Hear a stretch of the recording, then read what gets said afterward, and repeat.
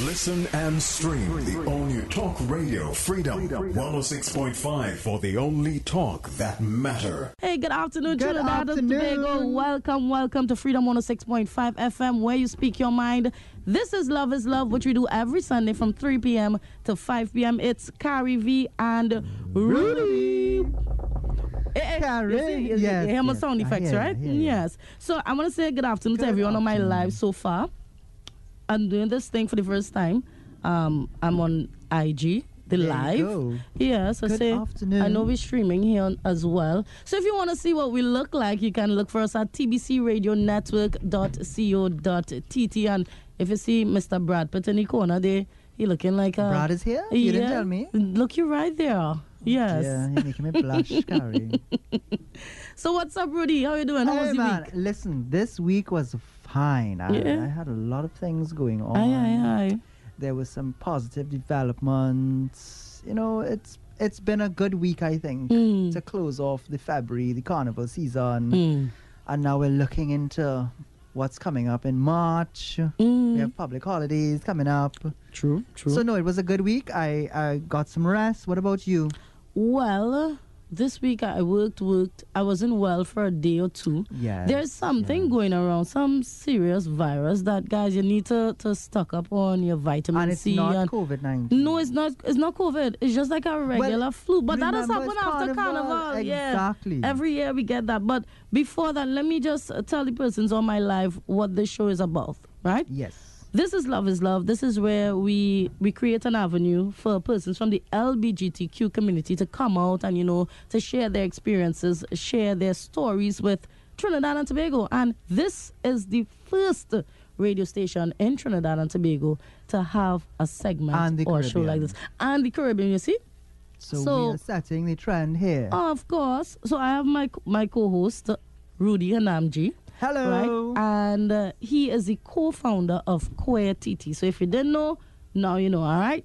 So, Rudy, I know last week we were speaking about the culture and the LGBTQ community and how they correlated, how they meshed. And I know we're going to continue with that conversation and today. We have some very interesting conversation points. Yeah, and we have some guests coming in as well. So we'll take those calls about 20 past 3. You want to introduce our guest again?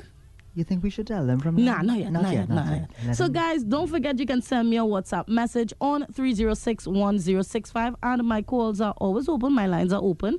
627-3223, 625-2257. So, Rudy, let's go back.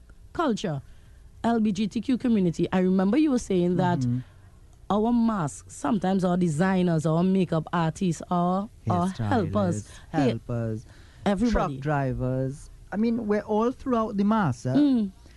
But it's known throughout the world that there tends to be a higher propensity for queer persons to get involved in arts and culture. Whether it's in the theater, in music, in design. I mean, most of the famous design houses throughout the world owned and created by queer men like Dolce & Gabbana, Versace.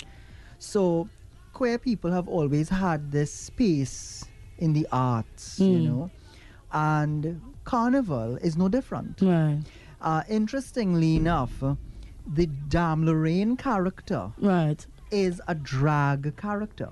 Oh, serious? So people know it as the Big Bamsi, Big Breast character. With the fan and With the fan. Yeah. So go back in history. What the slaves were doing at that time, they were mocking the French women. Oh. How they dressed.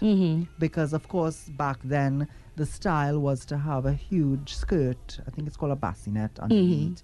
And very pronounced breasts with the corset look and the big wigs and everything. Right. So the men would fashion or take old dresses, etc., and mock the French woman. Right.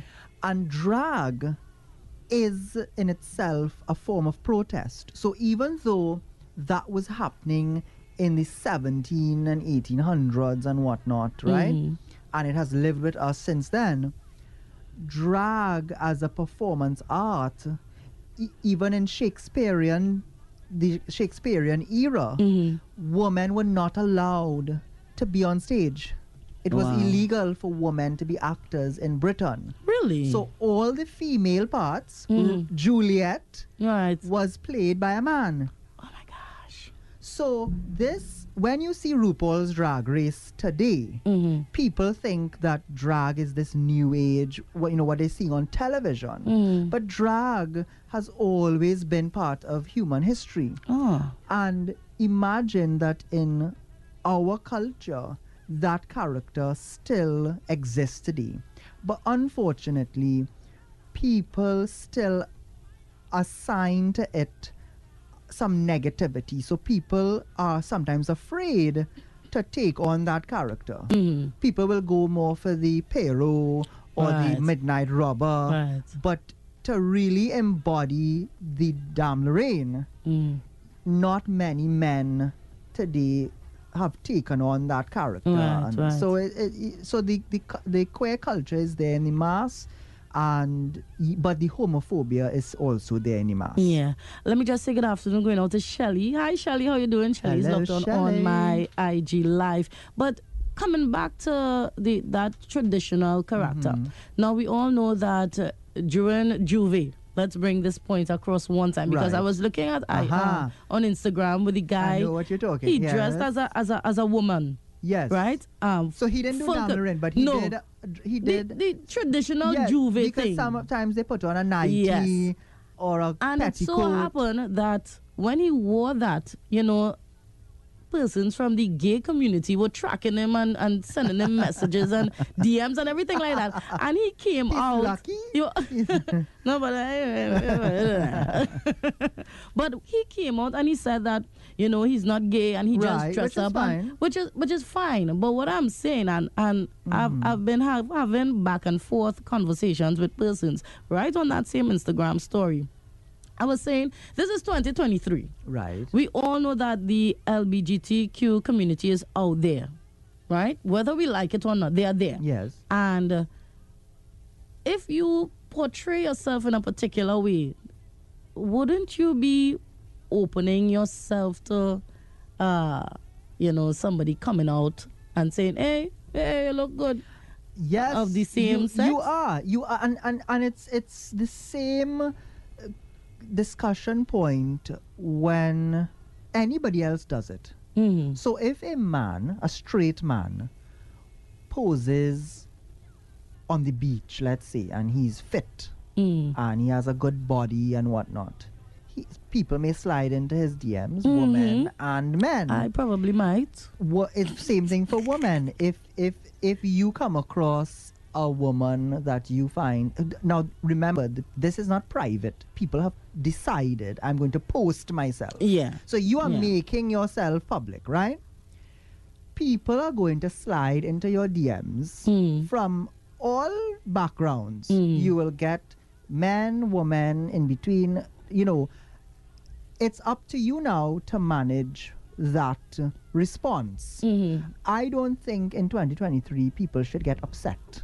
Yeah. But you can tell people, well, thank you for messaging me, but I'm not interested. Yeah. Because even if it were just straight women messaging him, I don't think he would be interested in all of them. And suppose he's married or whatever. He would have to respond and say, well, thanks, but I'm not interested. But what made me raise my eyebrows and, get into the conversation. And guys, let me just call on my numbers one time. 627-3223, 625-2257. You can even send me a WhatsApp on 306-1065. It's just about 16 minutes after 3. That's my time check. Let me just get that out of you one time. So what made me get into that conversation is that persons were given snide remarks and disrespectful things like, is everything they want to get itself into and nobody in want them. I was like, who is them? First thing first, who is them? And they're human beings and persons from the queer community, human beings as well. If you go on their logic, we should just stay quiet and not have anything to say at all. So in other words, you have to ask permission now. You have to say, well, can I comment on this? Because I'm not the same as you. No, it's ridiculous. Yes. It is ridiculous. So that I agree with you completely. People should not be bullying and harassing other people on social media. And it's against the law, by the way. People have to be very careful what they say and how they say it on social media. It's against the law to bully people and to harass people on social media. Especially for the way how they want to be. And if people want to get banned on social media, jump out yourself and make some sort of violent statement against anybody, a woman, a queer person, a child. Yeah. Go right ahead. Yeah. You'll see how quick Facebook will ban you from their platform. So go right ahead. Facebook very, very militant with They that. have, that's a fantastic Yes. word to use. So we're jumping back into the culture. And Rudy, it's just about 17 minutes after 3. Let's give our listeners a really quick brief of who is going to be joining us this afternoon. So, Carrie, we have, now full disclosure, both of them are very close friends of mine. I've known them for probably 20 plus years. So yes, it's a little favoritism. But you can't help your boy from inviting these particular friends because I want to let people know that I know people too. I knows the people who makes the masks.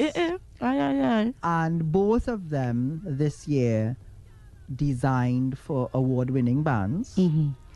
And the first one actually copped Band of the Year. Oh. Valmiki Maraj. Ooh. For the Lost Tribe. And Val and I, I remember conversations about mass when we were 13 years old, 15 years old. So that is 2 decades plus ago. Right. So to see him come full circle, I can't help but feel proud. As a fellow graduate of Queen's Royal College, continuing in the footsteps of people like Peter Minshall, who's also a QRC graduate. Oh. And then up next, in the second hour, we'll be having Aaron Schneider. Again, a name that is known to anybody who goes to the theatre in Trinidad. Right. He's played parts and major roles in most of the production companies in Trinidad and Tobago, but also a protege of Wayne Barclay's. He studied under Wayne when Wayne was still with us. And again, I've seen his development in the arts, and he's a sought after production designer for many bands. So not just one. Right. He actually has done work for many bands. So he will speak about that experience as well. So that's who we have up, folks. So you all better stay tuned over the next hour and a half. But before we continue with that, I have a question, and I'm very sure a lot of our listeners would like to ask this question, but I asking it, Rudy. You ask. I asking it. You ask. Why is it okay for 2 women to whine and dance and gyrate? Well, it seemed like a normal thing, because even up to last night I told you that I went, let me big up Terry one time, Terry Fennick, and London 868 on Rush Street. It was magnificent. It was really nice. So up to last night, right, when I went and, just enjoy myself, it had females dancing and everybody was like normal. But why is it okay for females to be dancing on each other and it's not okay for men? That is an excellent question. And I wish women would sit back a moment and think about that for a moment. Is it because it's easy on the eyes? It is because we still live in a society that is highly patriarchal, where men sexualize, and I'm speaking generally, there will always be exceptions, right?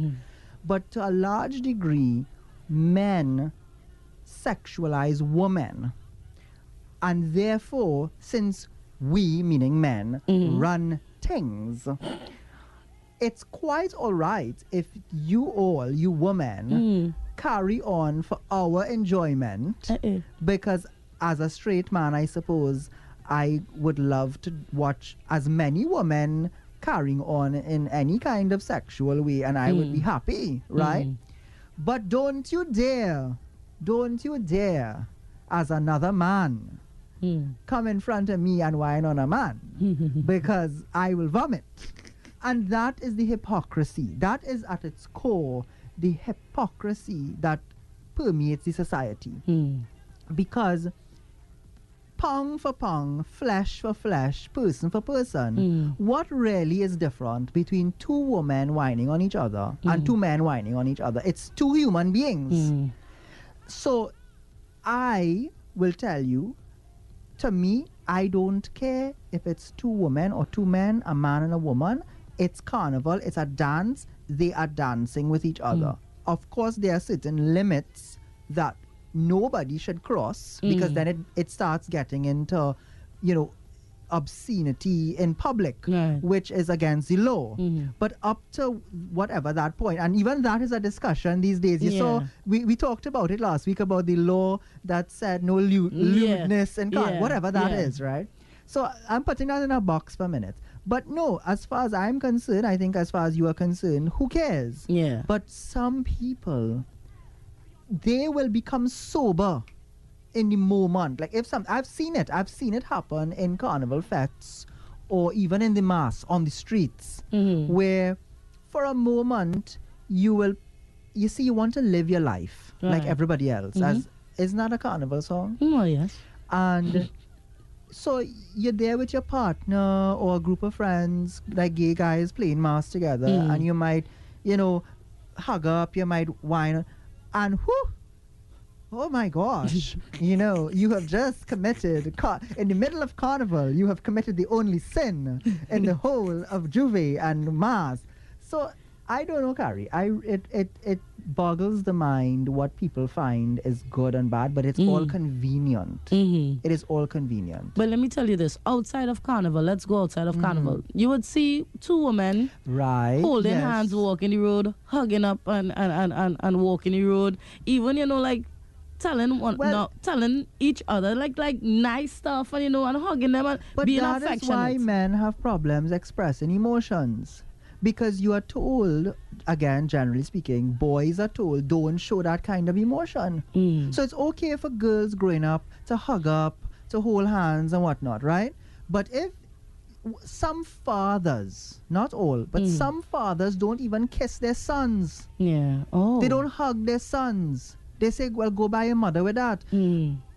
My father was the men in my family are very different. They showed affection for all the children. Right? I have other friends whose fathers were very masculine, but that was their son, and they loved their son. I remember going to school for like sports day and whatnot. The son, if their son ran a race and won, the son would run up and the father would hug the child and lift him up and say, that's my son.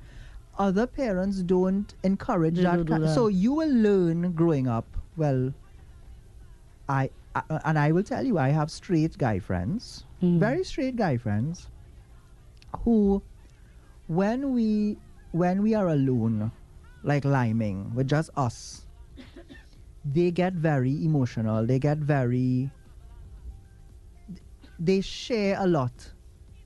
So men can share, but as soon as you leave that safe space, some of them, not all, but some of them put on an armor where they wouldn't speak about those emotional things in public or with their girlfriends or whatnot, because they've been trained to believe that it's weak.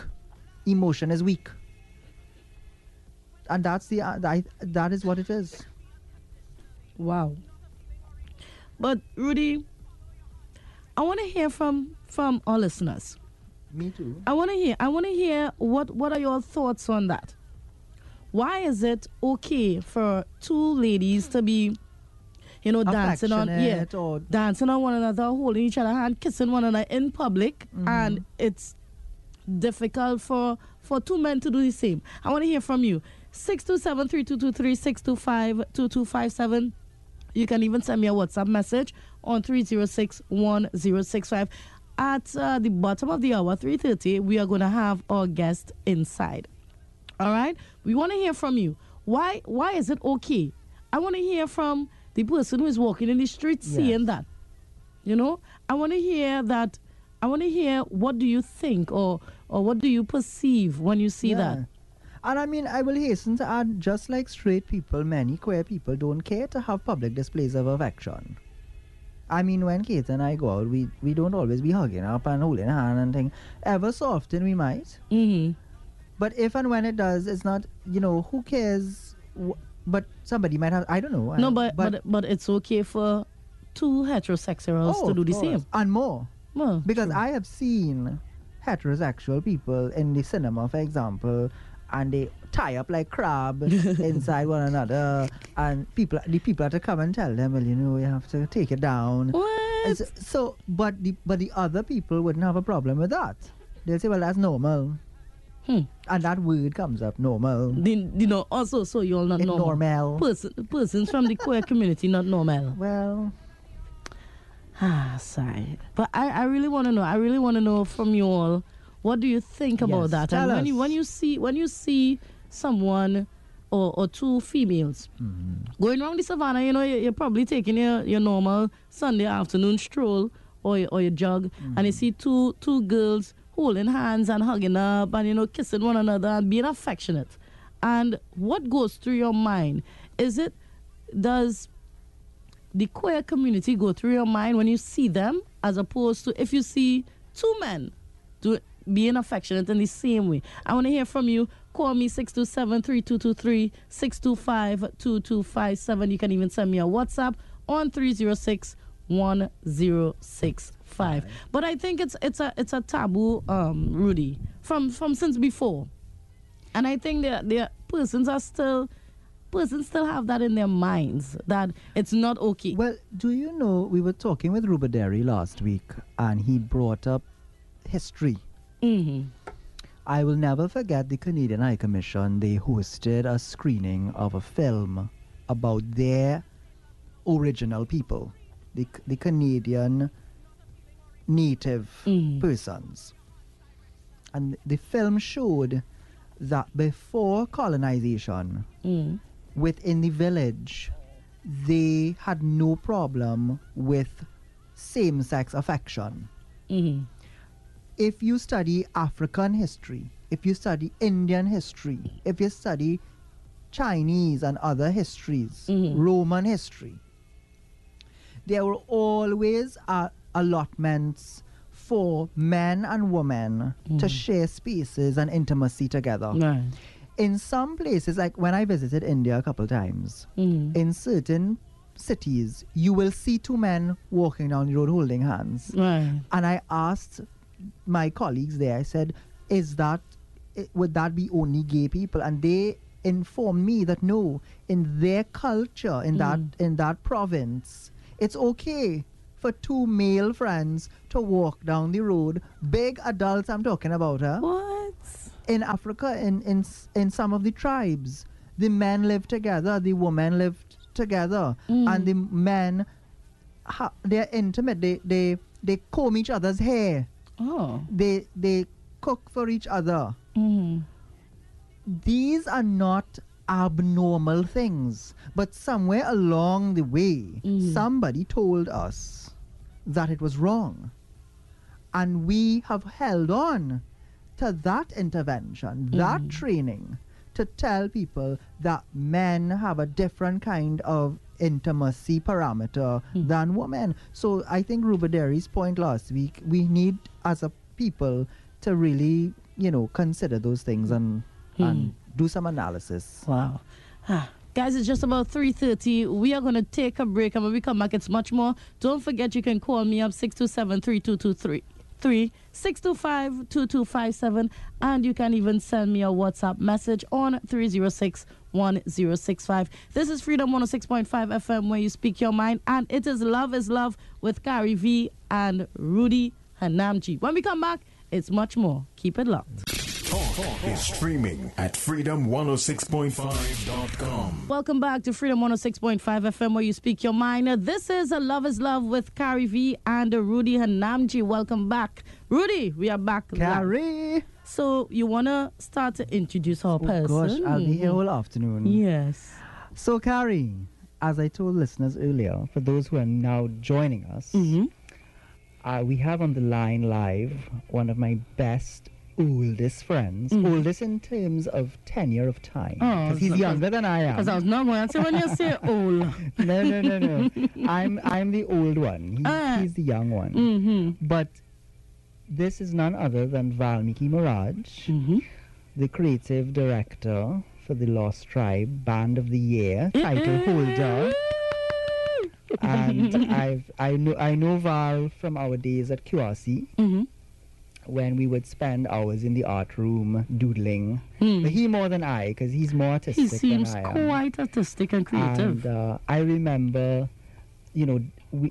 when Peter Minshall had his Y2K, that was the year 2000 production in the savannah across from QRC.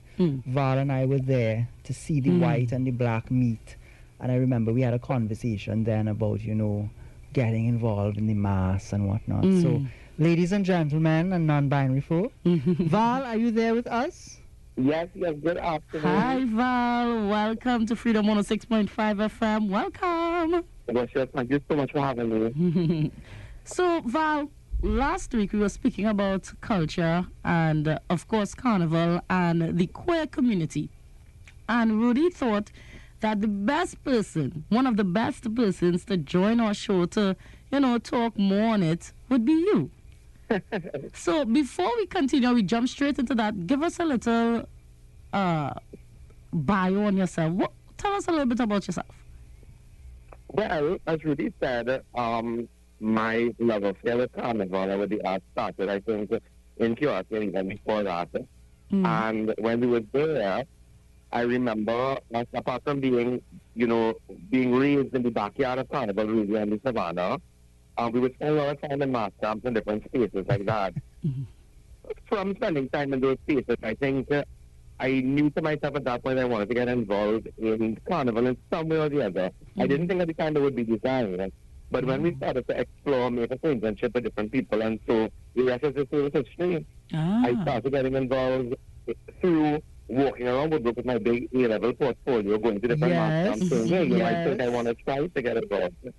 And then I suppose somewhere or the other people saw talent, they saw personality or something they saw, and then, I was offered opportunity. Wow, that's great. But Carrie, Val is being a little modest. I will tell a little piece of the story. When he first came to QRC, he was not actually the Val that we all know. Oh. He was a little quiet, believe it or not. He was an introvert?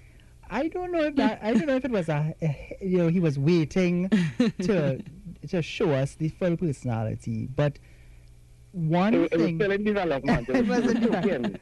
But when you saw, like, through the Diwali committee, or the school would have different events, and people who were in art would be asked to design things, whether it's signage or the decorations or what have you. Val took it like water, like a duck to water. And the kinds of designs and the colors and you don't know where it came from. It just started to blossom, and all of a sudden he was one of the go-to people at school for anything. I remember when we designed the creche. We were not Catholics, by the way, but we saw it as an artistic project. And we did the creche for the school, and the principal, Mr. Carter, came and he opened it and whatnot. And Val designed, when we were talking about the characters, he came home by me and we designed, Val, you remember, we designed the characters from wire. Memory lane here. So when Val said he wasn't making mass, he was making mass, but he really just did it for the love of it. There was no agenda. There was no plan in his mind that one day he'd be this great band leader. But it was always there. It was, yeah. You sung awesome, Val. Oh, but no, and just to add to what Rudy saying there, I mean, I know so far the conversation has rested in the hands of QRC a lot here, but QRC really, when you think about it, offered us opportunities to express ourselves, and to discover where our art would grow. At that time, we didn't know, and many of the things that we do now and that other creatives do now, those opportunities and those spaces didn't exist in those days. Oh, yes. Right. And Val, your mom also was very creative. Val's mom used to have, God rest her soul, she used to have a school, right, Val? Yes. And all of the paint, like she would draw on the walls, things for the students. Oh, you remember that? Of course. So Val was always encouraged at a young age. And I think parents need to do that. This is the success stories that can happen when parents encourage their children. Right. And it's interesting, because what I always say about mom is the generation she came from, she didn't understand creativity as an occupation in those days. So her, and you must remember this when I was in sixth form, mommy thought that she was like, yes. No, you're not going to art school, you're going to be a doctor. You're going yes. Yes. It was a huge impact. But what I realized in retrospect, years after looking back, is when we found our middle ground, I ended up going to business school, much to the advice and the help of Rudy, actually, because Rudy went to business school before me. But she gave me the support that I needed to find myself creatively. So even though she may have said at the time, hey, I don't want you going to art school because I don't understand how you're going to make a living there, when I started to say, well, let me try to experiment myself, she provided a roof over my head. She provided 3 square meals for me. She provided the emotional support that I needed to be like, okay, if you need to go and do this on your own, you do your thing. But as a family, I'm here behind you. And I look now at like many artists that I work with who say, sometimes it's so difficult to balance our 8-to-4 jobs and to be able to put myself 100% into my creative work so that I could discover and flourish. And with mom and many other situations like my own, she would be like, if you need to put yourself 100% in this and not working 8-to-4, you can do this. If you need to go to school full time and do art projects on the side, you can do that. And I think that freedom is something that at the time as a young person, you don't see as support. But in retrospect, you look back and you realize, wow, that's why I was able to do what I did to be where I am now. Wow. No, she was always loving and accepting of us. We'd come over on Lime, she'd cook food and she didn't, as Val said, she didn't. Even my mom, sometimes they would look at us like, what madness are they up to? What are you doing? Yeah. But then they let us, we would go down to Samaru. Yeah. We have a set of feathers in the house, glitter all over the place. But no, it was it was nice. It was where it helped to get us to where we are today. Nice. For sure. Va, but let me ask you, how does someone from the queer community have an impact on our culture when it comes to carnival? Well, I feel like when we started interacting with carnival as masqueraders, we always used to, I don't remember this, but I used to say, oh my God, I feel like if carnival is our Trinidadian pride. Yes, you did say that, yes. Yeah, and I still feel that way. I felt it was a space, now at that time, I had never been to Pride internationally. I didn't know what it was. I didn't know what it meant. And to be fair, I didn't even know what it meant to me because I didn't know that I needed it. But what I knew is that on Carnival Monday and Tuesday and into the Carnival season, I got to dress up and be a character that I knew existed, but I didn't really have in my everyday life, And I got to see so many of my friends be able to go on the streets and just release them out in a way that we didn't know that we needed. And looking back on it now, I think that experience really provided something for people in our community that we didn't have at the time, but we didn't know again that we needed. So I think that was the first step in terms of saying, what is the relationship between Carnival and that side of yourself? And even, I had a conversation with a friend right after Carnival this year, and they said something similar, not in those words, but that, when you look at Carnival now, whether you be from any individual community or segment of life, when you approach it, you come out, there is a sense of putting on the mask, almost the proverbial playing of the mask that comes on. And I don't know if you remember back in the day when we were children, your mom, they used to talk about the bank workers because the bank workers were the archetype of corporate Trinidad. Right. And they would say, oh God, the bank people during the year, they're in clothes and they're so well poised and placed. But Monday and Tuesday, they in the two-piece. Yes. And I feel like, it may have been said for different reasons by our parents in those days. But now the same idea stands where, the idea of putting on a mask or maybe taking off a mask, depending on how you look at it, yes, it's really just so amazing to me, and it's something that I love to see in Carnival. Nice. That's an amazing analogy. It is. It's both putting on and taking off, Carrie. Yeah.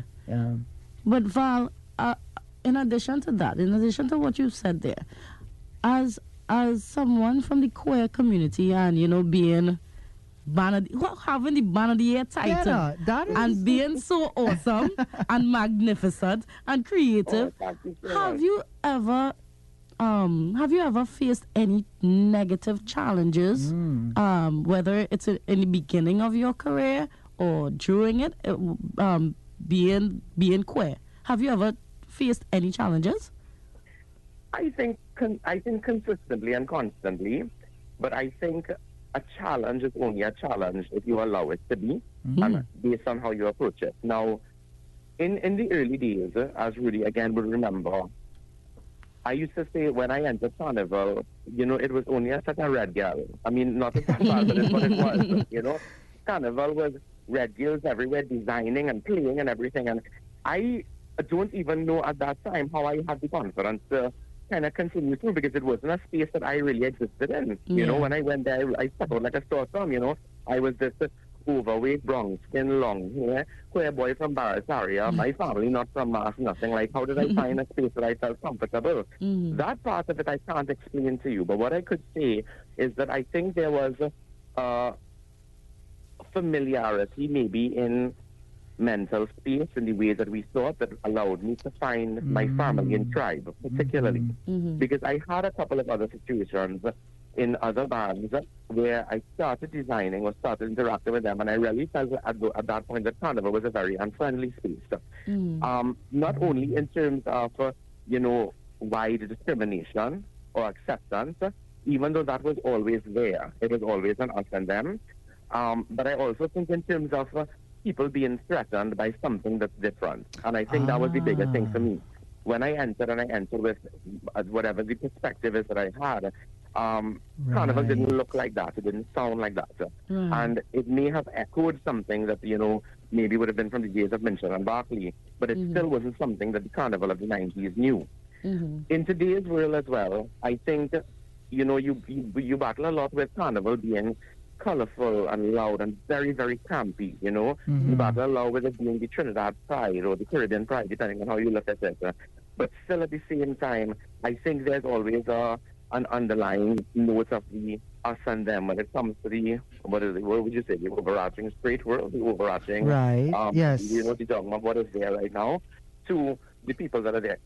Do I feel like it has changed over the years? 100%. I can't really tell you maybe I don't have the language myself to say what has changed, but I have seen so many more doors opened and so many more spaces open to allow for oneness and expression in the festival, which makes me feel like the language of Carnival really is a space to be used as a tool in terms of the unlocking of these spaces. And Kari, I want to add quickly to what Val just said again, because I would say it for him, because he may not even recognize this, and I maybe never have told him this in this way. Years ago, Peter Minshall came out in inverted commas, because everybody knew, but he said it. He said it, right? And interestingly, in talking to him, and Val, you would remember meeting Wayne at my home and having some of these conversations. Wayne and they always said that in their generation, coming out was not even a thing in their mind. Like, they just went about their lives and did what they had to do, and people knew they knew. But what it did, ironically, unfortunately, is it didn't always allow for role models. For young queer people like us, we didn't always know who would have been our queer role models, because they didn't identify. Like, even Raymond said that before he passed away, that the only time he ever publicly identified was in 2018. But somebody like a Val is so important to the now, because Val, you are owning your space. You are taking up space, as Zoe would say. You are representing in your authenticity. And there are so many young people who, through social media now and the newspapers and whatever, will see your mask, see you on television, owning who you are. And without even planning to do it, you are opening doors for people. Yeah. You are setting those role models. And that's why, Carrie, visibility matters. So, Val, to you, a lot of credit is due, even though as you I know you're not going about doing it, but it's happening. So I have to say thank you on behalf of the community for that. And, you know, I think it is, I mean, I may not always be the person who can or would go and, you know, march in front of the Red House and be as vocal as I think. And I think because I don't do that always, it's very important for me to try to do it in my day-to-day life, if that makes sense. And I just think it may not be intentional all the time, but I think that living in one's truth and that consciously making an effort to provide opportunity and provide space is important to me. I always say, you know, I feel like if somehow or the other somebody provided an opportunity for me, they provided an opening for me to be able to do something despite my background or my classification, if you will. And I try to do the same thing to make sure that, you know, the Lost Tribe particularly, or any of the organizations that I'm a part of, that they are a safe space and an open space for opportunities. That's really, really important to me. Wow. Nice, that's nice. But Val, let me ask you this again. So outside of Carnival, now we know that you are a Caribbean creative innovator. Right, like put that out of the way one time. I'm blushing on the radio. Yes, I could hear it in your voice.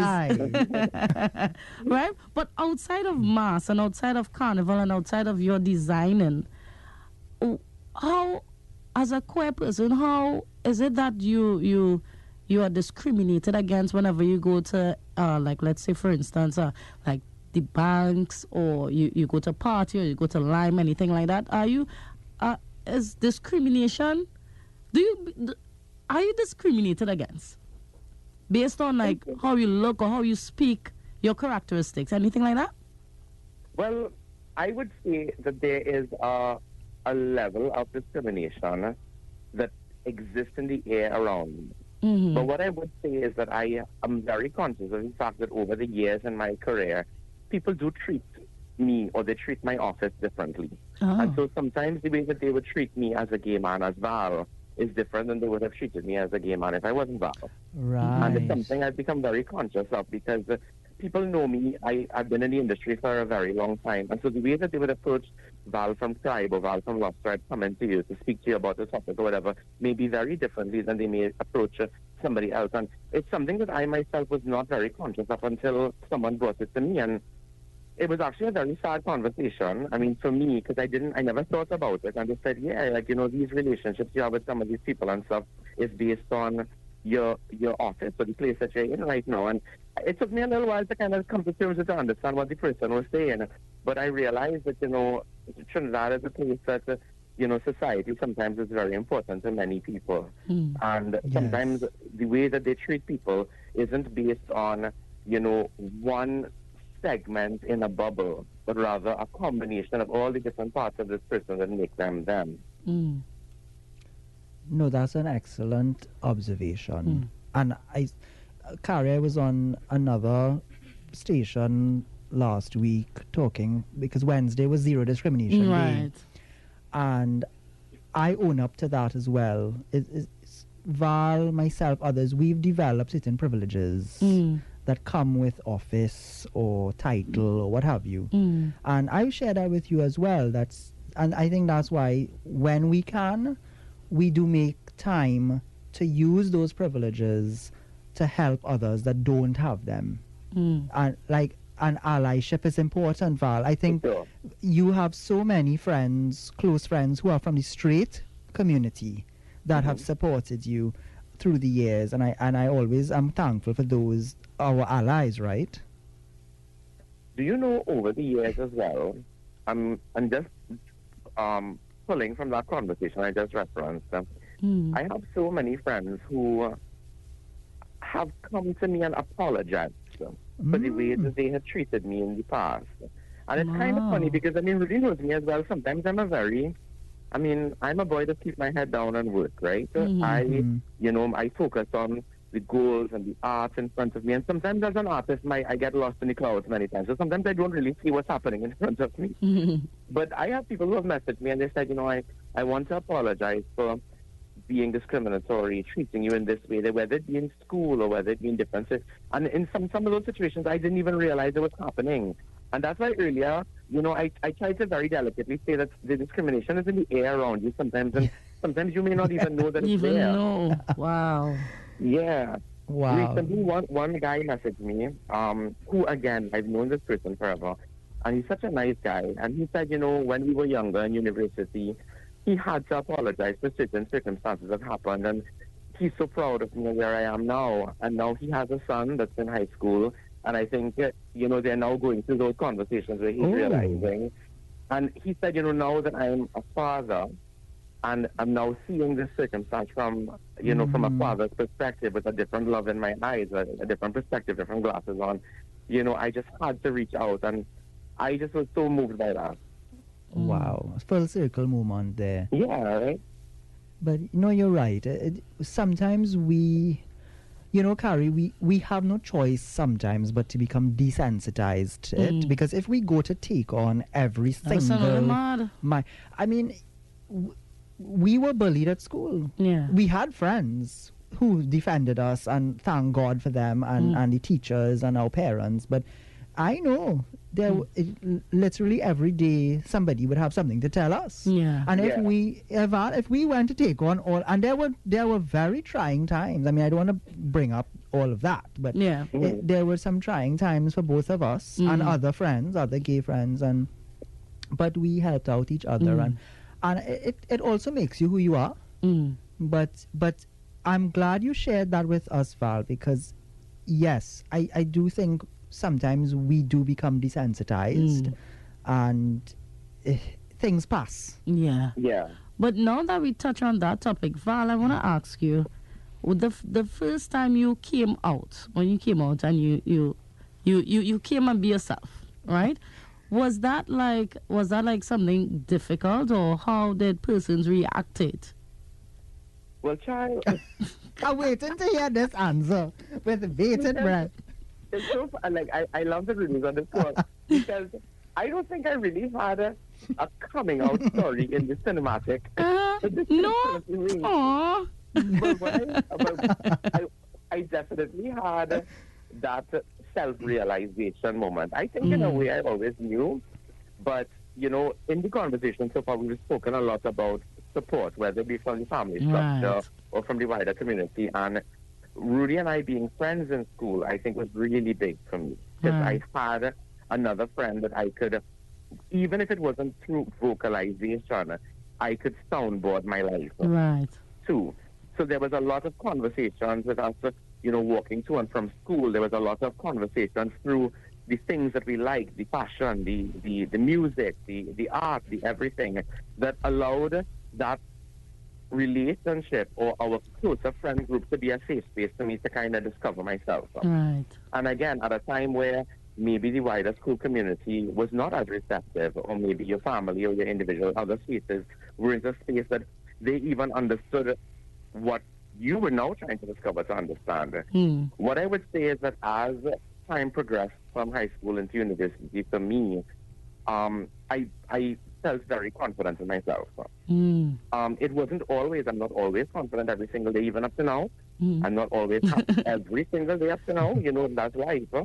But I think I was able to find a place where I felt very happy with who I was and who God made me as. And it allowed me a strength to be able to go through school. Because when we went to university, I didn't have the Rudy anymore in my life, or those other friends, because we were in different spaces. Yeah. And, I had a group of friends who were all predominantly straight, but who offered me the same love and system that I found in my prior community. Wow, that's nice. Carrie, have us going through the motions here. Yeah. But I mean, people should know. People should understand. And the only way how they would understand is if we interact and we ask questions, so that the listening public out there, Val and Rudy, we don't know. So for us to come out and have this show actually and create this avenue so that anyone who from the queer community, or even behind closed doors in inverted commas, you know, they could be able to feel safe, right? So Val, to wrap up our conversation, what do you have to say to anyone in the queer community or anyone who is, you know, afraid to come out and say, well, this is me? Oh my God. I say, I answer this in two parts. The first part is, I love that we are living in the age that we are living in right now, where there is so much room for you to shine. Like, I feel like, because this conversation has taken me back to the early 90s and back to our time right now, back and forth, so much that you can't help but think about the comparison of how we have grown in the past 20, 30 years. Like, that's crazy to me. And you live in a world right now where people want to love you. And they want to love you for your individuality. And don't forget that. Even though there may be others out there that are trying to dim your shine, you know? As they say, don't let them rain on your parade.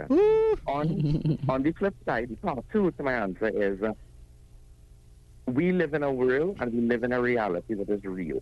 Everyone's reality is different. And I do think that you need to look at it and analyze it. I want my community to be safe. I want my community to feel protected. I want my community to be in a space that is an oasis for them to be able to grow.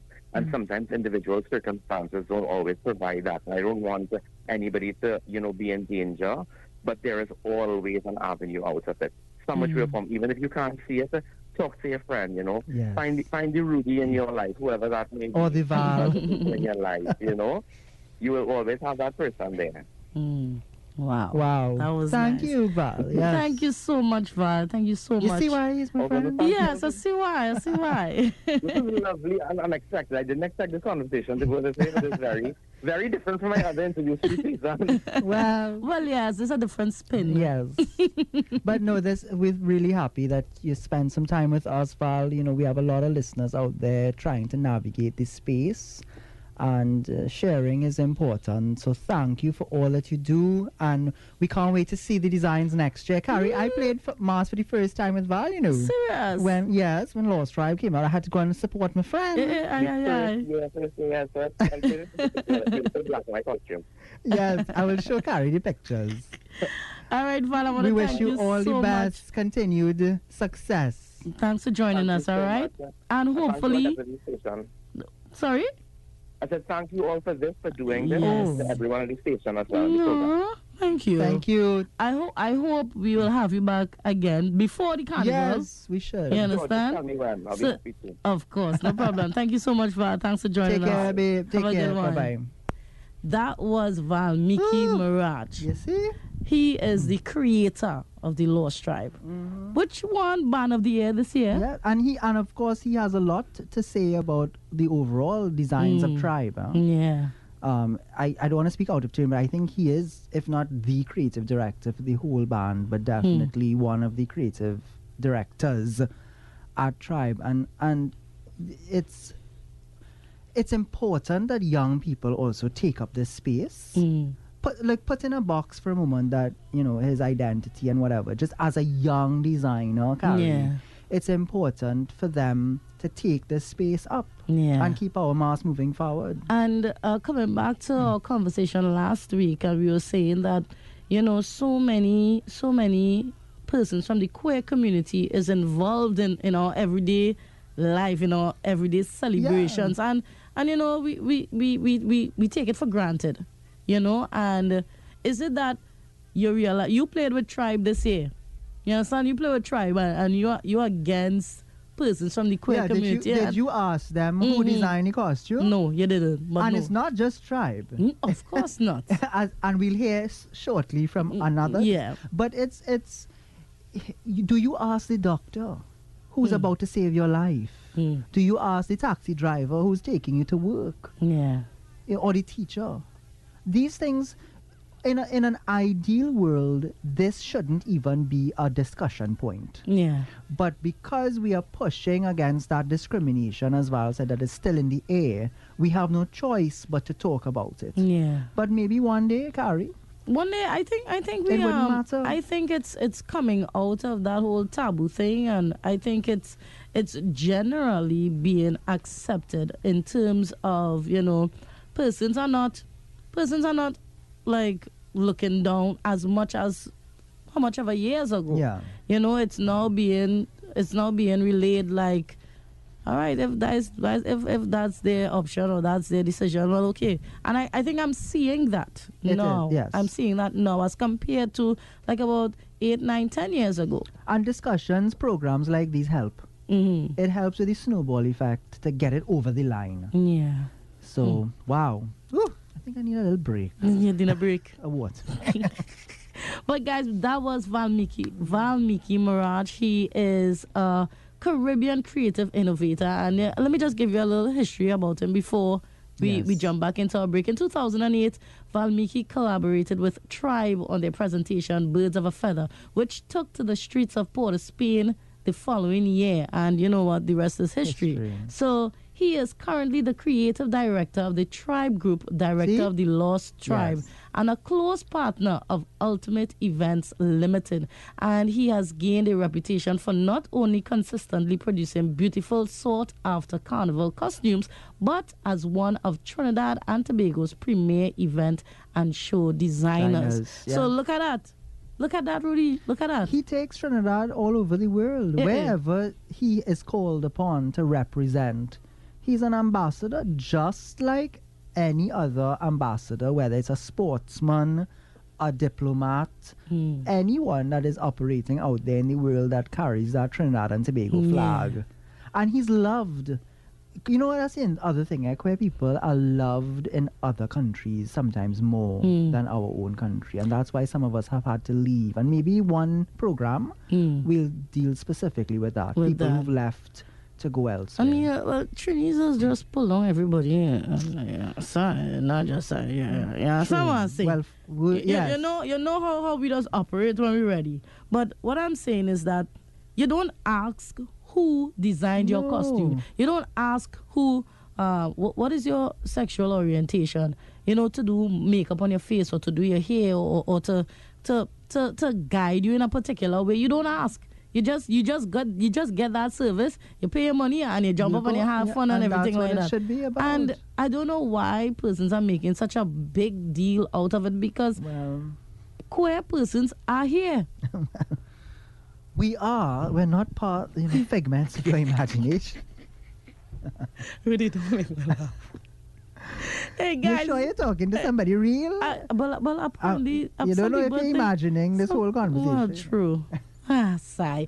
Guys, it's Freedom 106.5 FM where you speak your mind. This is Love is Love. Every Sunday we do it from 3 to 5 p.m. with Carrie and Rudy. We are going to take a break. When we come back, it's much, much more. Keep it locked. Talk is streaming at freedom106.5.com. Welcome back to Love is Love, right here on Freedom 106.5 FM, where you speak your mind. And if you're now joining us, good afternoon and welcome. Good afternoon. Welcome to hour number 2. Yeah. It's Carrie V alongside Rudy. Yeah, and right now we are talking about culture and the queer community. Yes. But let's delve out of that a little bit, Rudy. Mm-hmm. And let us talk about openness. Let's talk about how easy or difficult it is for someone from the queer community to come out. What are your thoughts on that? It's difficult. Even when you have support systems, so where your family may be more open-minded, or you live in a space where people tend to be more progressive, you still have to deal with the rest of the world. And when you look at social media, which has now become the public square, so if you go to any news story about Pride, for example, or you go to the news, for example, the Instagram post you were talking about earlier with the man who dressed in women's clothing. Anything, even on TikTok, a friend of mine had to come off of TikTok because people were threatening to kill him because he was queer. So when you look at social media and you look at the comments, any queer person thinking about quote-unquote coming out knows that is still in the air, as Val said. It is still there to be dealt with. So it is difficult because you, even in the school system, we still don't have enough education and enough support systems. So in some schools, you may have a guidance counselor. In some schools, you may have teachers who are more open-minded. But in another school, you might have teachers themselves who are making fun of you. What? So you are learning from school because your peers are teasing you. Right. You have teachers, some teachers who are participating in that or making snide remarks. You don't have the support at home. You can't go and say, Mommy, Daddy, I'm queer, and by the way, my teacher made a joke about queer people in class, and the parents will go in school and write a letter or whatever. And you don't have that.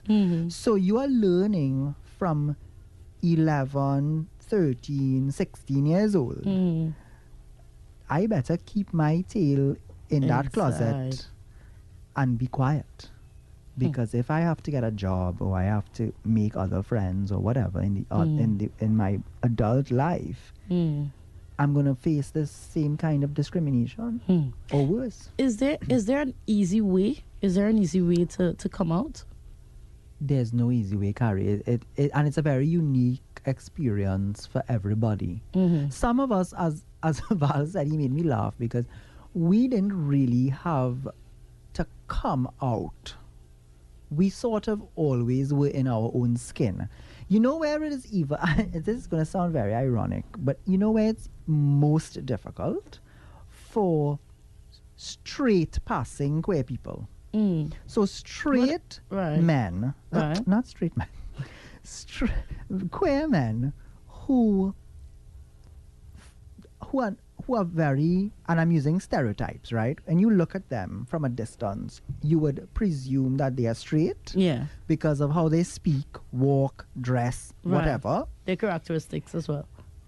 They have it the hardest to come out. Because, remember, for their whole life, they have been accepted. They have been welcomed. They are part of everything. But they know that it is a big possibility when somebody finds out, if they ever find out, all of that is going to be lost. Or a large part of it might be lost. For those of us who didn't have that privilege, for those of us who were identified as gay early because for whatever reason, we never had anything to start with.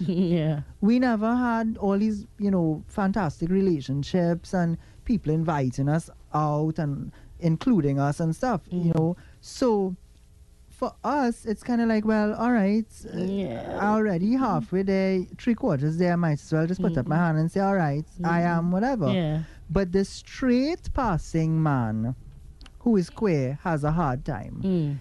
The straight passing lesbian may also have a similar type of experience. But again, as you were touching on earlier, women's it's kind of easier. It's easier somehow it is.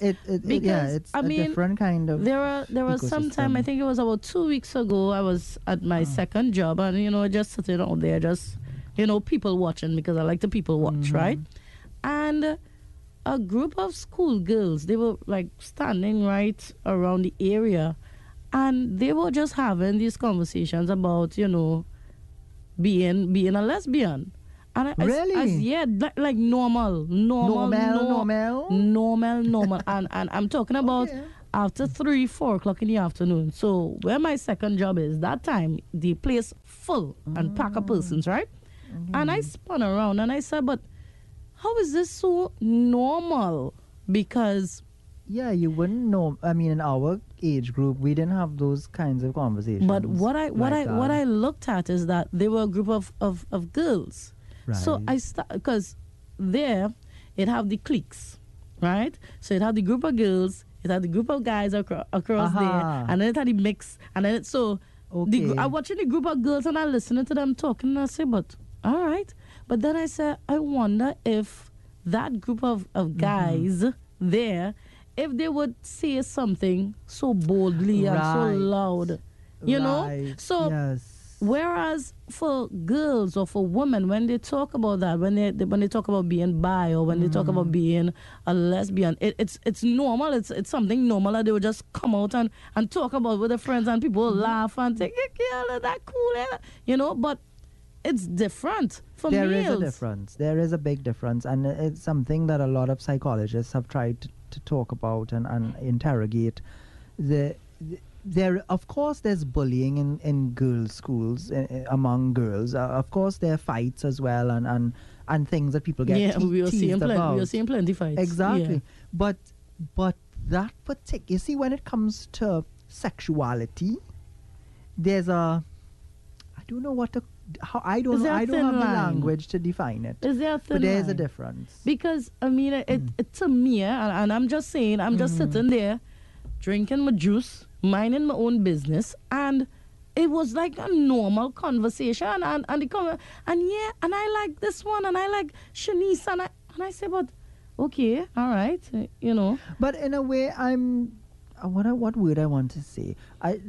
That is healthy in a way. That But why is it healthy for a girl or a woman and it's not healthy for a Well, man or a boy? well, That's what I'm trying to. yes. That's the point I'm trying to bring.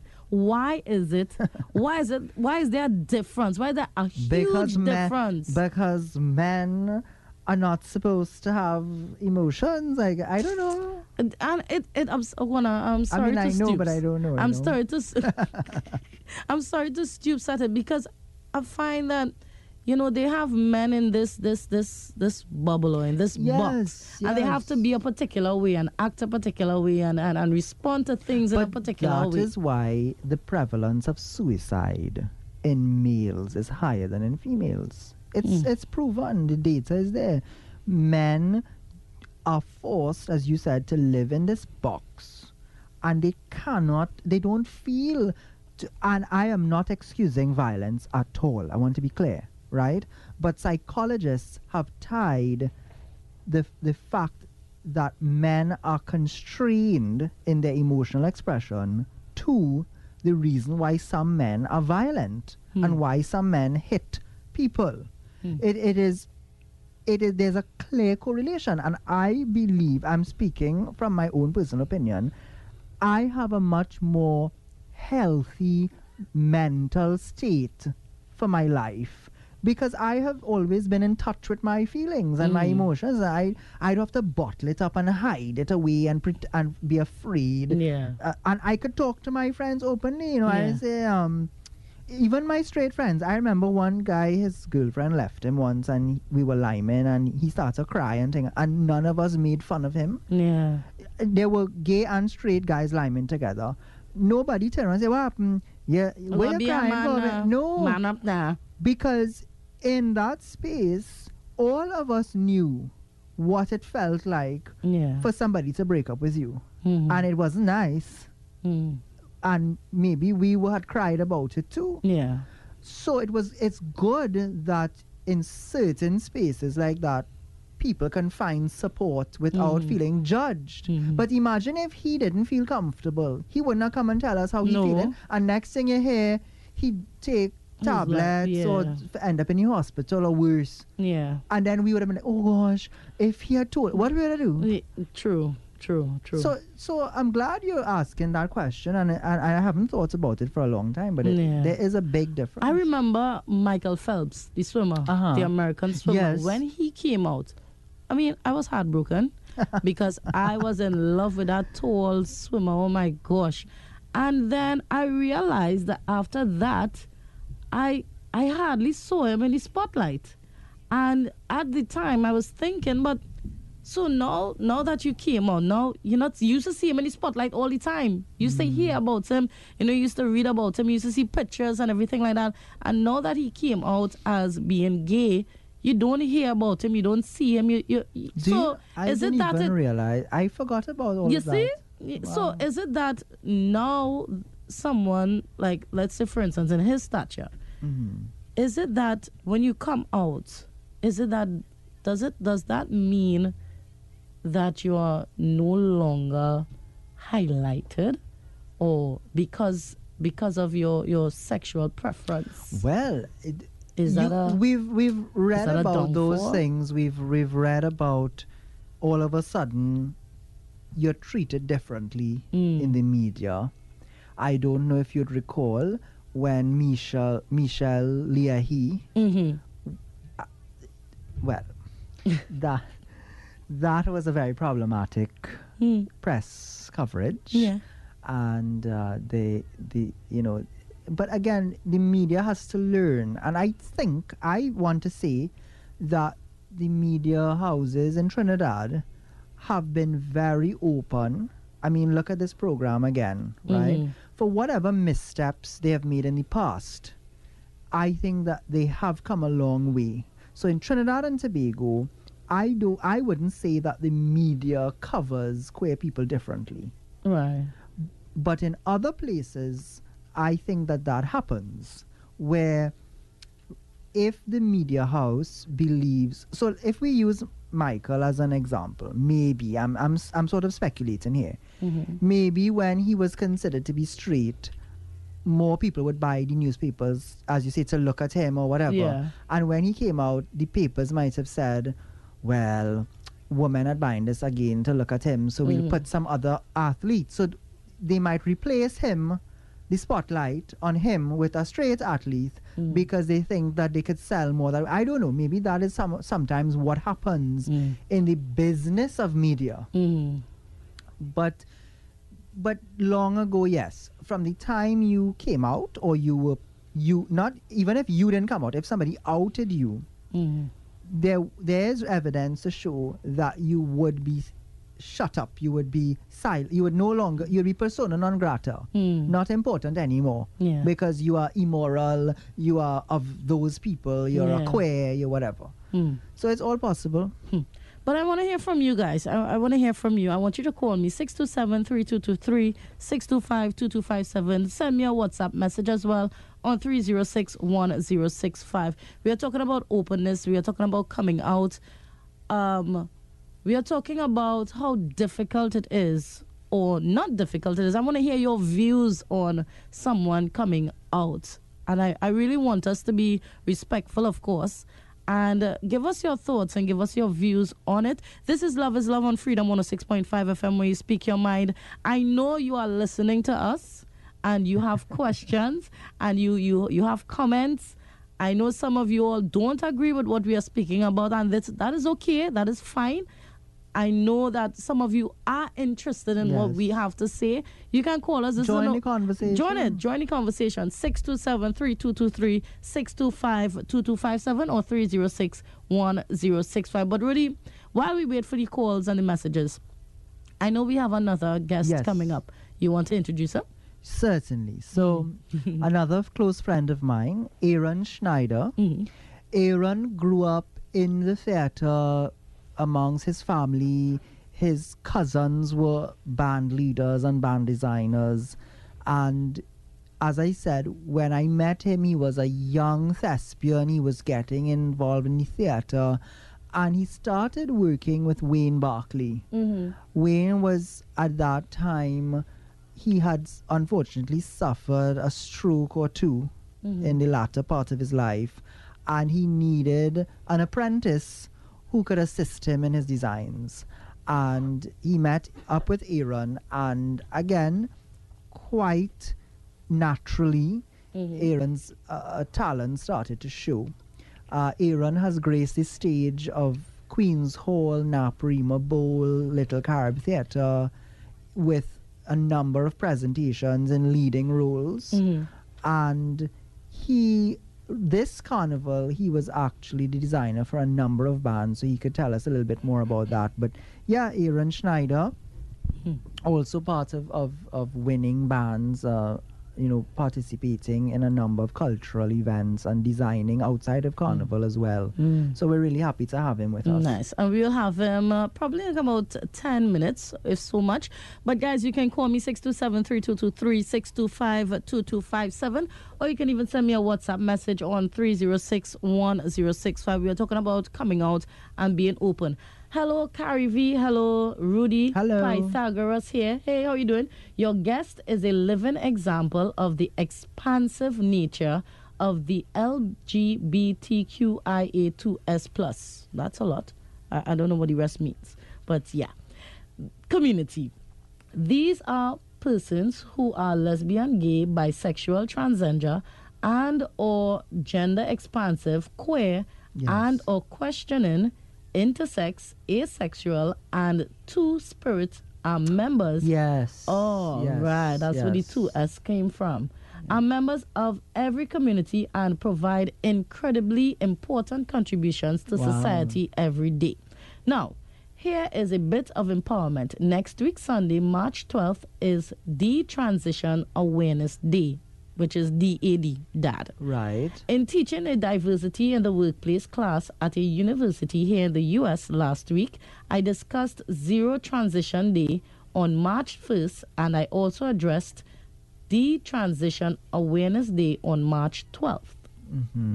As an educator, I bring to the fore the knowledge and understanding of what is detransition, as many people are totally unaware of this concept, idea, or perception, as many are with the several inklings of the LGBTQIA2S+. Detransitioners are people who have decided to stop or even reverse a social or medical transition.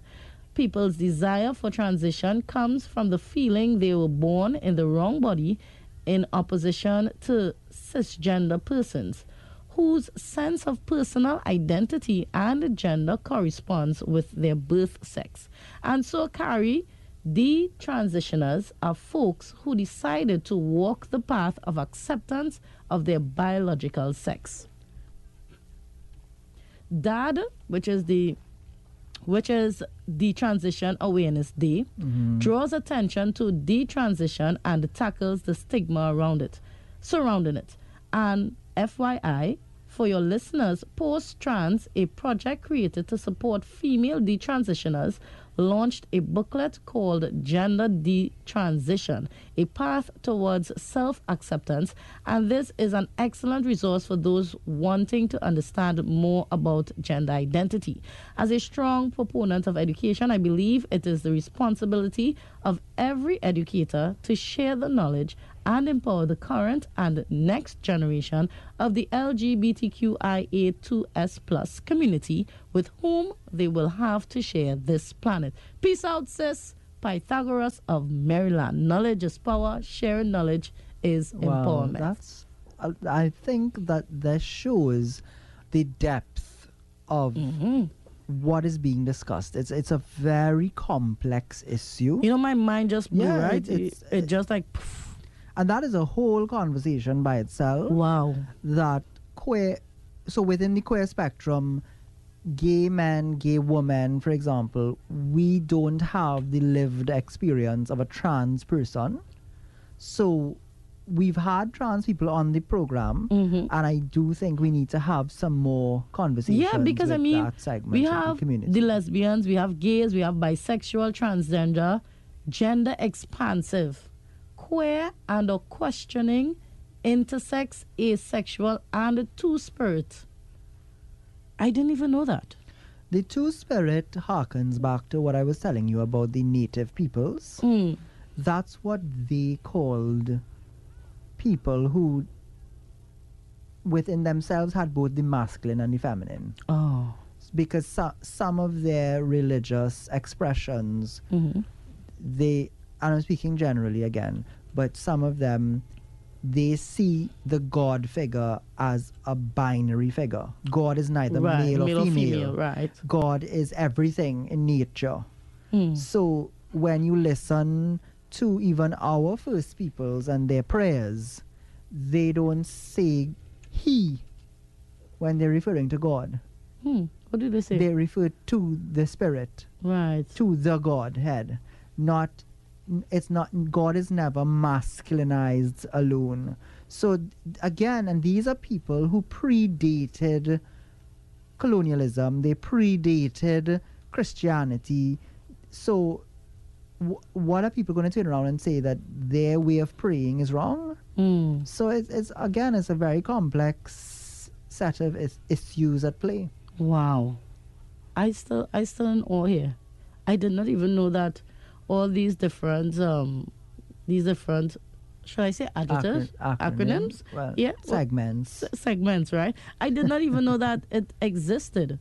And now that this was mentioned to me, now it makes me want to now go and Dr. Google it and get some more information. And people should, because people need to figure out themselves.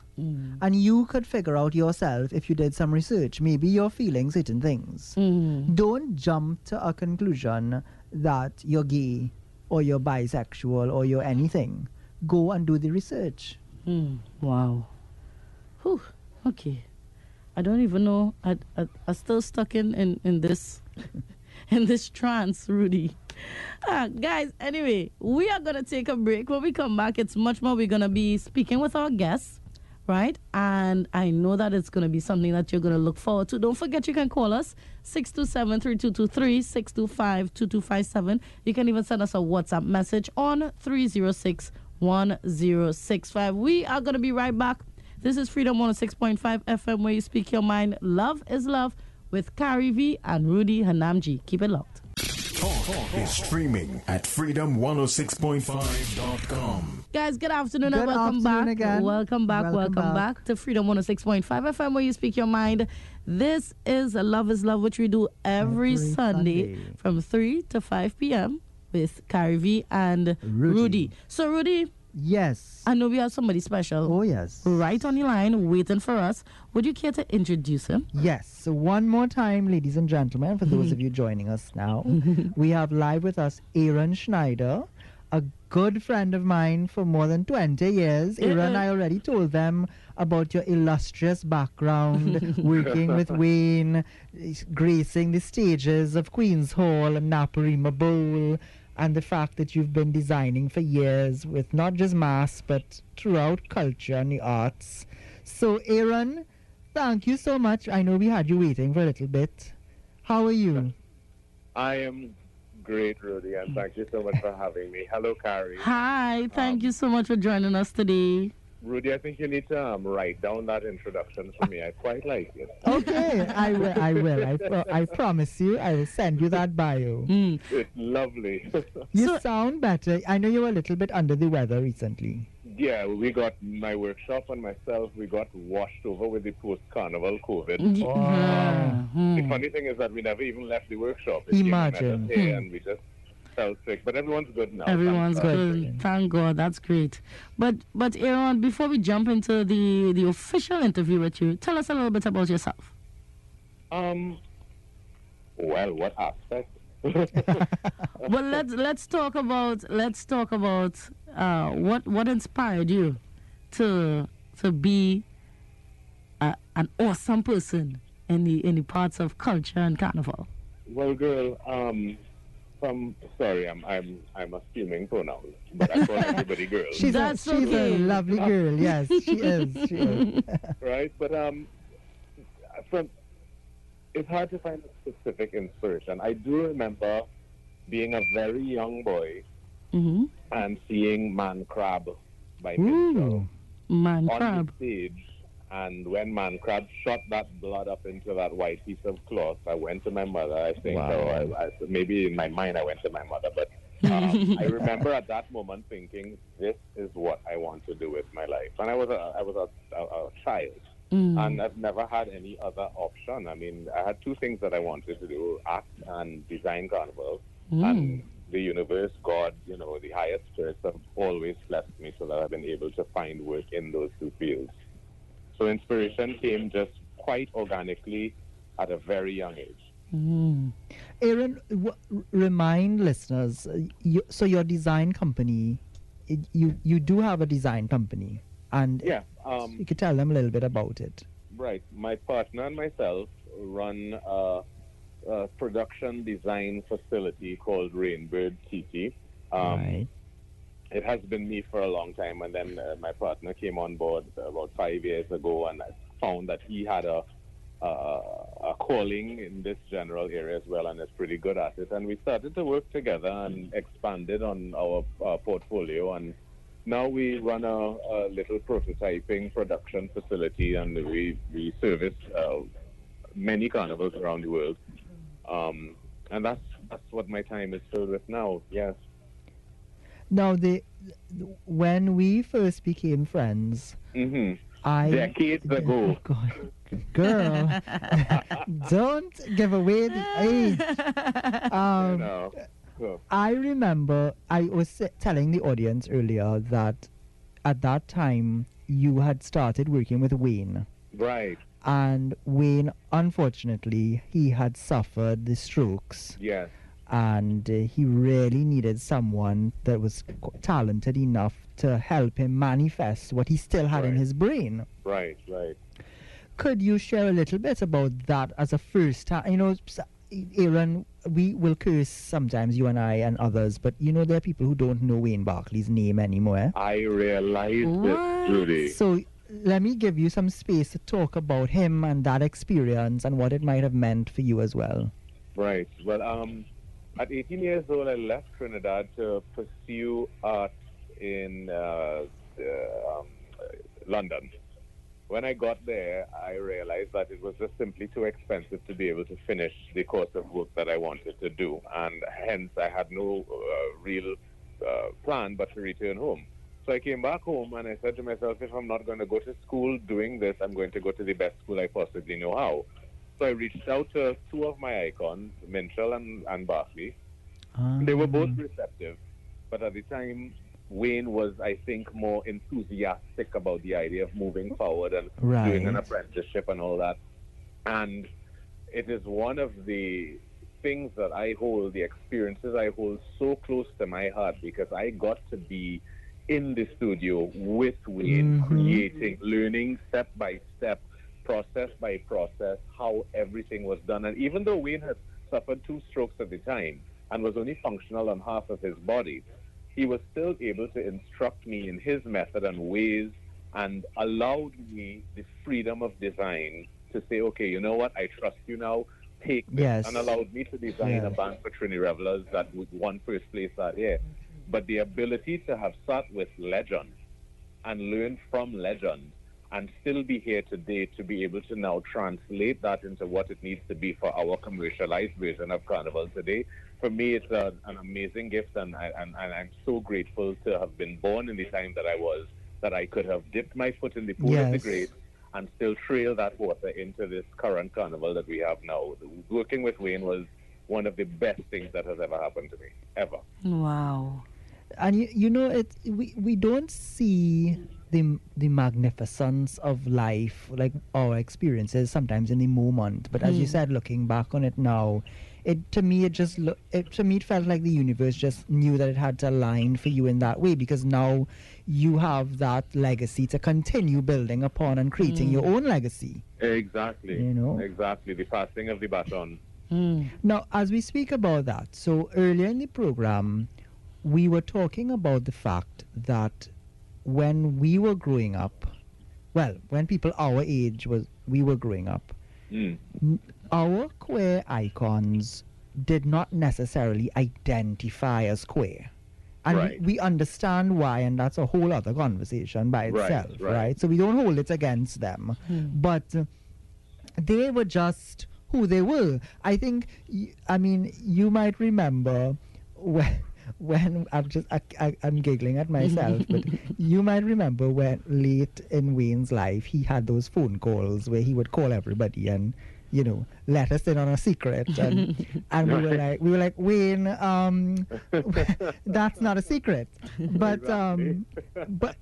and you know, Raymond spoke about it at the first Pride. He said that only in 2018 he felt comfortable to openly identify. Yet, you know, we knew.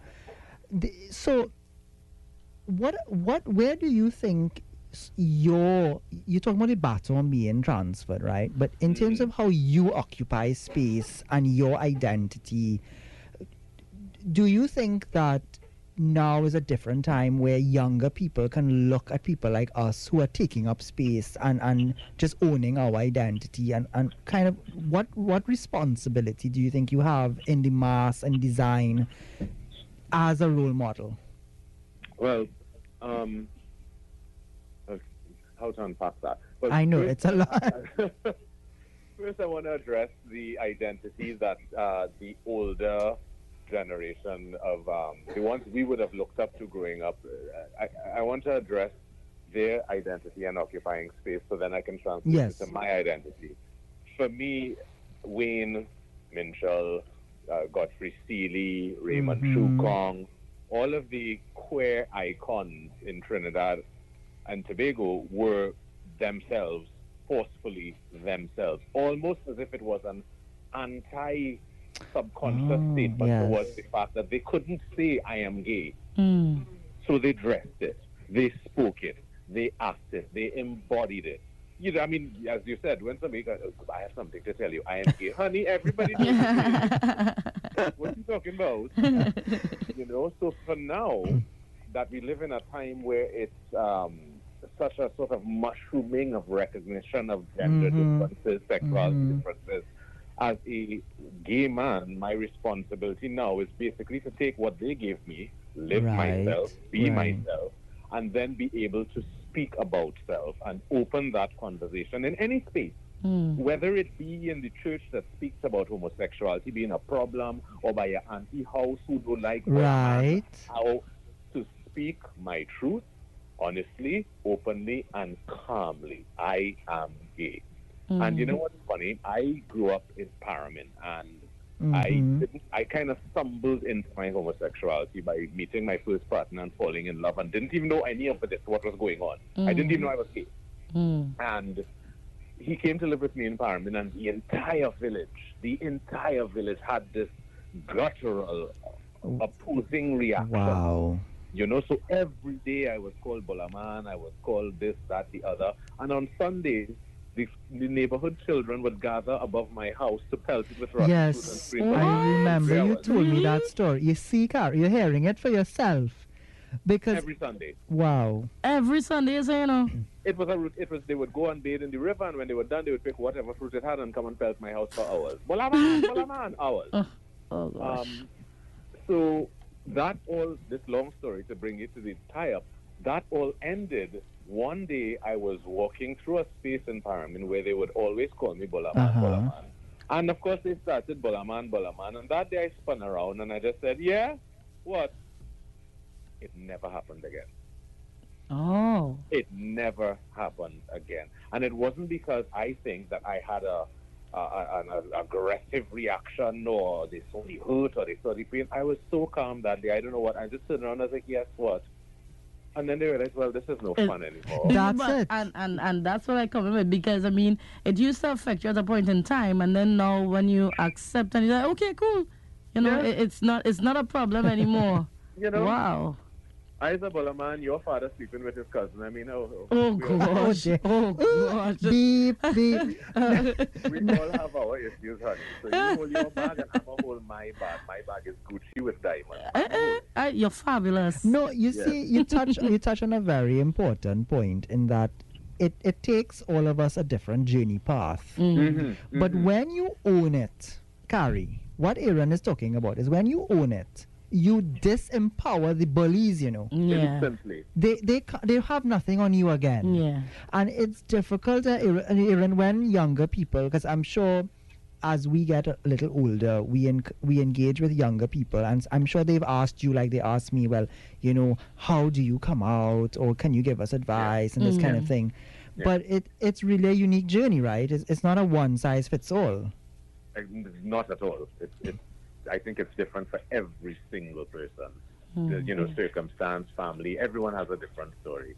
You know, but we are living in a time now when I think we still face so many challenges, but it's still easier than it has been. You know, it's easier now. No. But let's say, for instance, 10 years ago or 15 years ago, how different is it from today? I mean, the internet and social media has exploded the infinitum of gender and sexualities that exist. So I mean, right now, it's as opposed to 15 years ago, it's almost like, oh, you gay? Well, you kind of old-fashioned. You non-binary instead, or maybe are you transgender? Because there's so many different facets of self-presenting, self-identity here now that identifying as gay is no longer the sort of pinnacle point of evil that it was. It can't be. It just can't be anymore. So I think 15 years ago to now, it is crazy different. Crazy. I can see it in my own family. My family 15 years ago to now, what they have accepted, what they have learned to love and tolerate, and what they have learned to accept as true identification of self in all its facets is so different. I used to have some fun, Aaron, I must tell you, when I would come to your plays. And you would have, in some of them, you would, of course, be the leading role, the protagonist, male role. Yeah. And Carrie, I don't know if you know my friend, but when he's ready for them, he's look. I could imagine just you hear the voice. Yeah, of course. And these women in the audience would want to throw themselves at you. And I know you used to have some fun with them, right? But the point I'm getting at is, isn't it so strange that people place these stereotypes on persons, right? And and then when they find out the truth, sometimes there's this complete shift, like almost in their mind you're a completely different person than who they were. How has that ever affected you in the theater, or how have you dealt with that? I generally, I mean, with few exceptions, but I generally play the role of the straight male character. You know, all the misogyny, all the patriarchy, that's written into the character. I play the man who does sleep with 2 and 3 women and whatever. And then when anyone can push further beyond that layer and really get to know me, follow me on Instagram, or right? Whatever, and they realize that, oh, she's a big hen.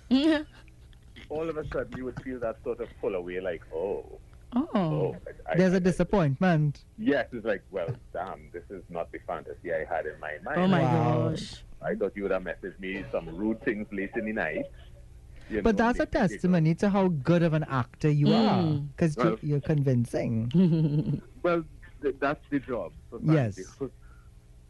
But that raises another sort of point that we've talked about on the show: the need for queer persons sometimes who are forced to act, to put on a mask in society, and the toll that might take on them. It is exhausting. It creates. I have come into contact with so many queer folk whose entire life trajectory has been instructed by the very mask that they have to wear. People who have had to leave their families because of the mask. People who had to leave jobs. Yes. Leave their country, leave their school, because the mask exhausts us. It's tiresome and it's tiring, and it can affect your life trajectory. Your life can become a result of that mask, and it's a very dangerous thing. Yeah.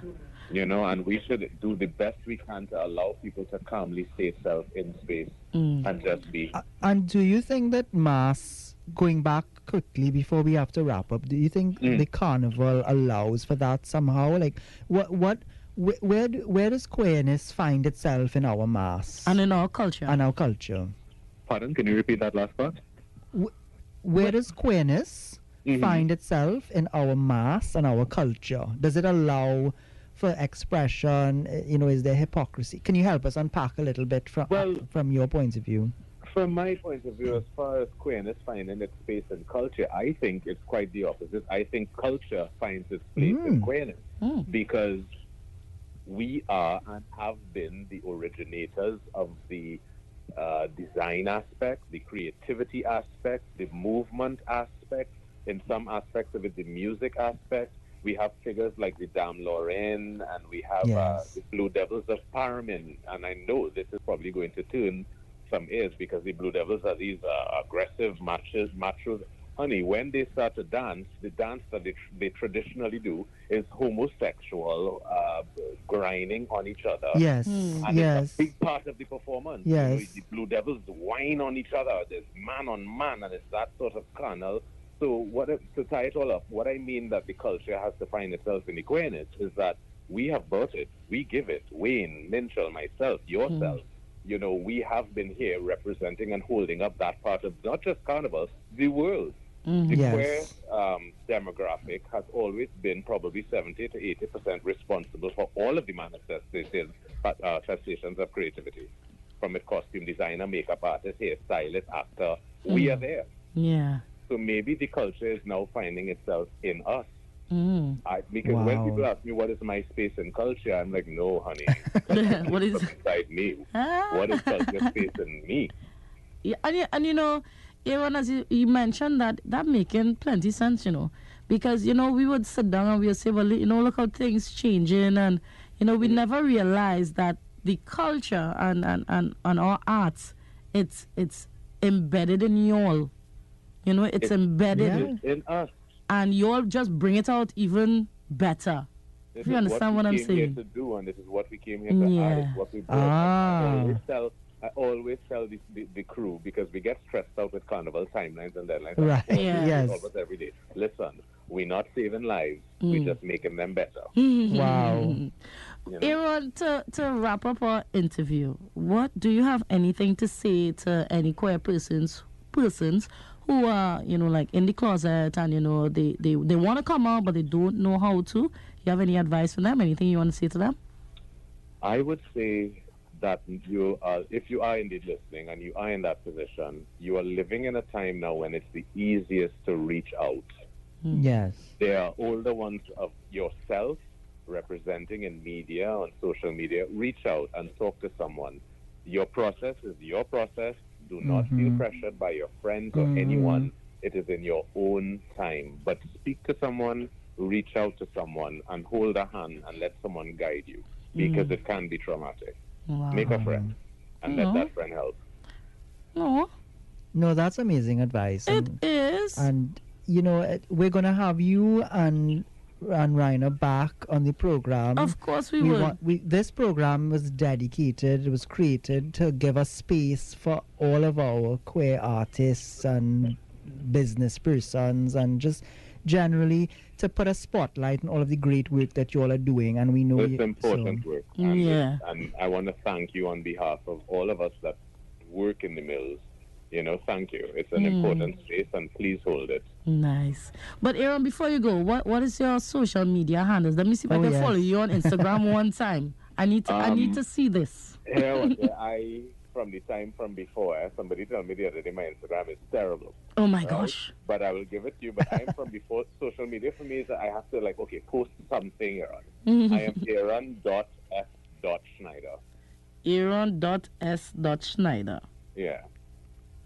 Right. Or they can do hashtag as soon as Freebird, I put up Aaron, it come up one time. Right. But Look with it. follow, yes, in your glory. So everyone out there in Radio Land, if you are looking for an award-winning designing team Oh, look how cute. to assist you with your projects, reach out to Aaron and Freebird. Mm-hmm. And as I said, Aaron, we'll have you back again. We'll talk more at that time about the work and what your projects look like. And Would absolutely love to. Thank you so Thank much, you very Aaron, for much. joining us.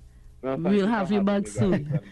And again, thank you. I appreciate the work you're doing. Please hold this space. Of wonderful. course. We love No you. problem. Take care. Chat soon. Chat soon. Bye. Bye-bye. Nice. Wow. So, on behalf of my co-host Rudy and myself, Carrie, I want to thank you guys so much for joining us today, and keep it locked for next week, same time, same place. 3 to 5 p.m. This is Love is Love. 106.5. Yeah. Talk is streaming at freedom106.5.com.